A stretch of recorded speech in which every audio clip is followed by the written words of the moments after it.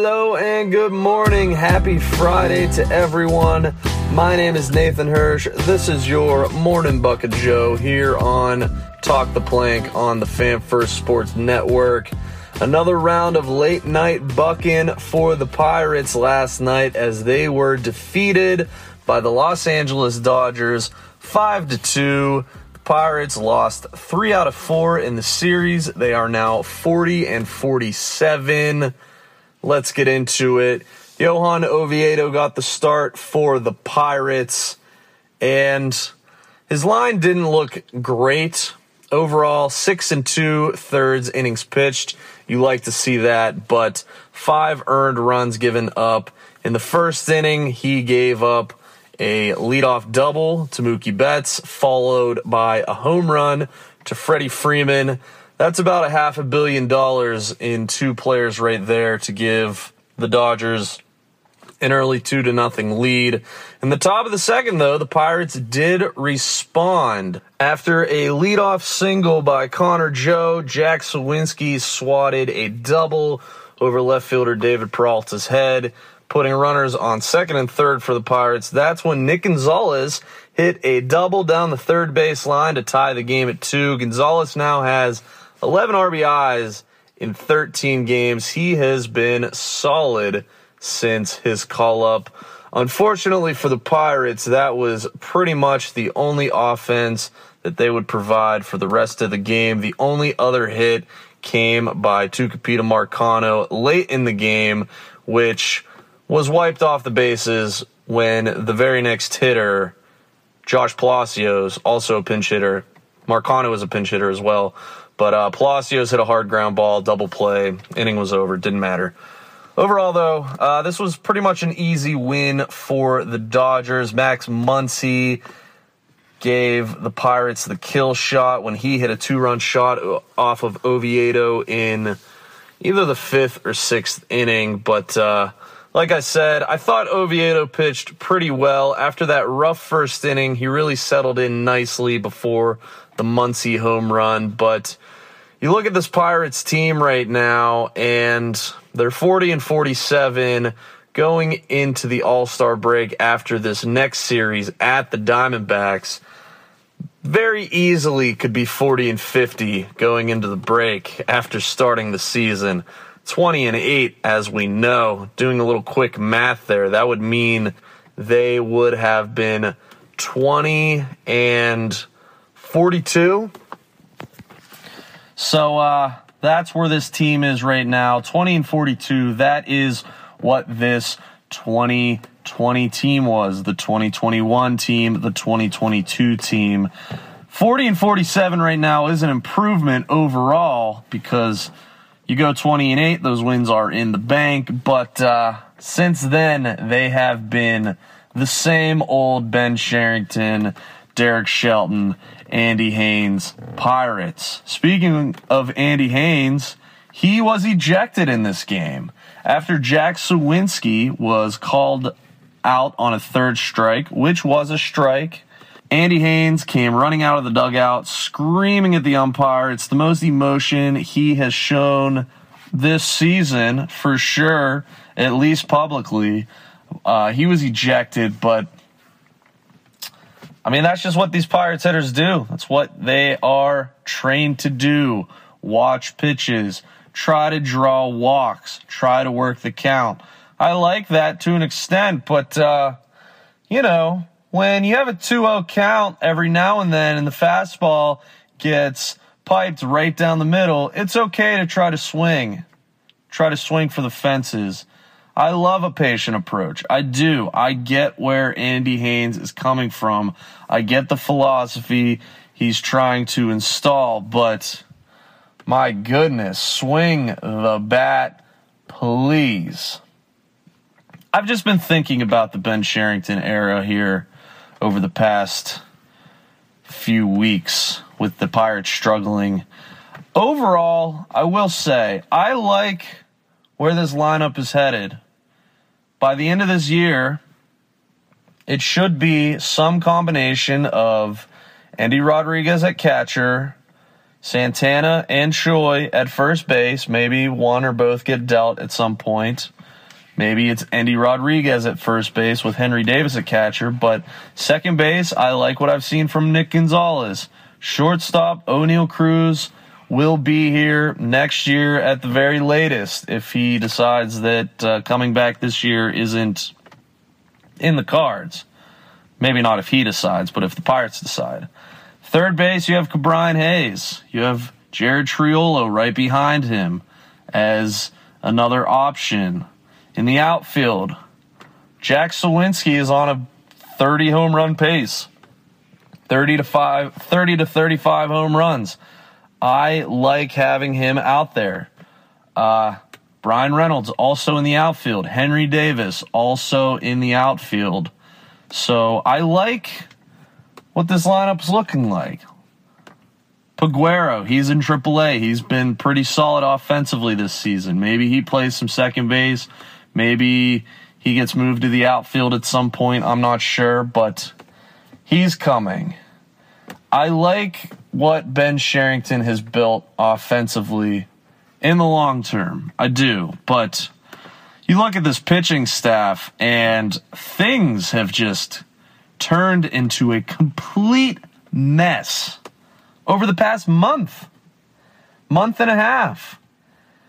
What happened to Roansy Contreras? He was sent down to AAA as Ke'Bryan Hayes returned to the lineup last night. He is an absolute shell of himself. What happened to the Luis Ortiz that rose so highly through the rankings of the Pirates system last season and looked solid in his cup of coffee starts last season? What happened to him?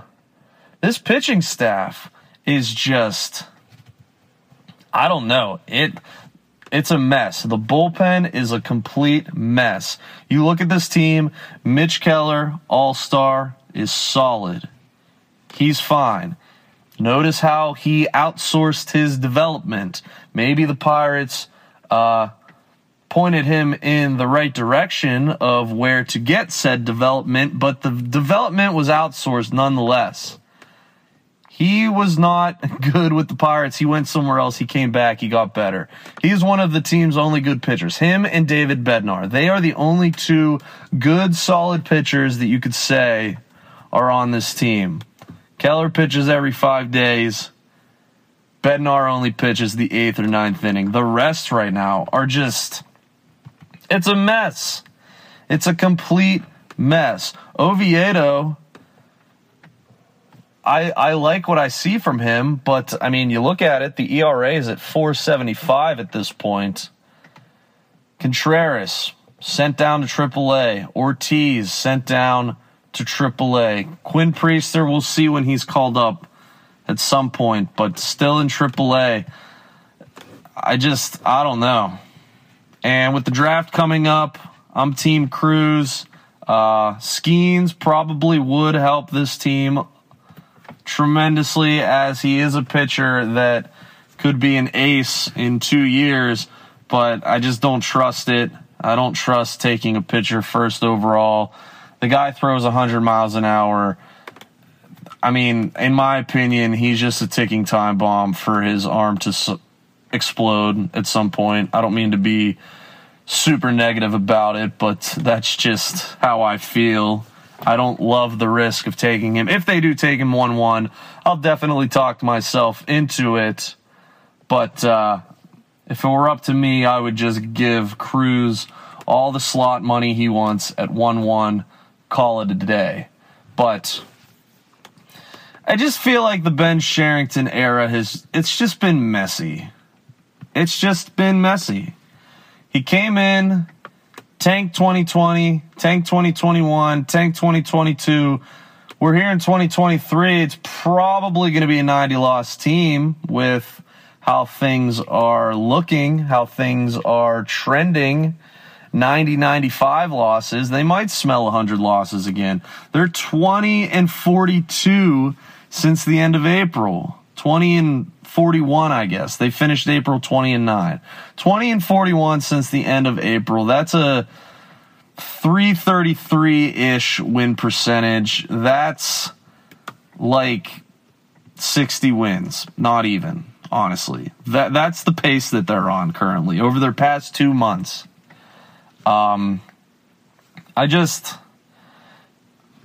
You look at it, like I said, the pitching's a mess. This team has like 5 middle infielders. None of them can play shortstop well or over a long period of time. You look at someone like Rodolfo Castro, who's just completely been zapped of any potential that he may have had this season with how he's been treated on this roster, just sitting for weeks at a time, not being allowed to hit left-handed ever, not being allowed to develop, just seeing inconsistent playing time. He's a shell of himself. The Pirates bring up Henry Davis, their top catching prospect. He's not allowed to catch at the moment. Who knows when that'll happen, when he will be allowed to catch. The whole value of having a catcher that can hit well is kind of the point of why you took him. I mean, he's a bat-first guy for sure, but what are we doing? 2 elite catching prospects. One's not even allowed to play catcher. The other hasn't been called up yet. We'll see if he's allowed to catch. I'm sure Andy Rodriguez will catch when he's called up to the big leagues, but the constant loyalty to Austin Hedges is just mind-boggling. I mean, if you want to talk about how well he works with the pitching, well, look at the pitching right now. It's a complete mess. I don't think Henry Davis catching games would hurt the pitching staff at this point. I don't think Henry Davis, if he makes some errors, has some pass balls, whatever, I don't think that's hurting this team much more than Austin Hedges hurts this team with his pitcher-like bat. I don't understand it. I don't understand the Pirates' philosophy of they think that it's better to not gain experience at all rather than gaining experience and potentially failing, it seems like. They'd rather Davis not catch and not fail rather than gain experience, take his lumps, and perhaps develop into a better catcher. I just don't understand it. We'll see. Perhaps at some point he will catch here in the future, but it's just messy. It's just a messy team. It really is. And the All-Star break's coming up. The Pirates have 12 guys on this team with more than 100 plate appearances. I get it. I mean, you have platoons, you have this, you have that, but where's the line between starter and bench guy? Maybe moving forward there will be a clear-cut starting 9, but just constant deck shuffling, constant positional tweaking. They've just been consistently throwing crap at the wall and trying to see what sticks, and more things are not sticking as time goes by, and it's just a mess. I've said it over and over again on this Mornin Buc of Joe, but it's just, everything is so messy with this organization. There is no organization with this organization, it seems like. And like I said, there are some positives. I do like where the lineup is headed, but I don't know.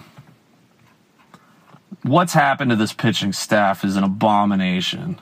So there's that.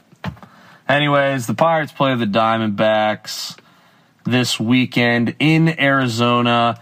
They get Zach Gallen tonight, who they did touch up in the time that they faced him earlier this season.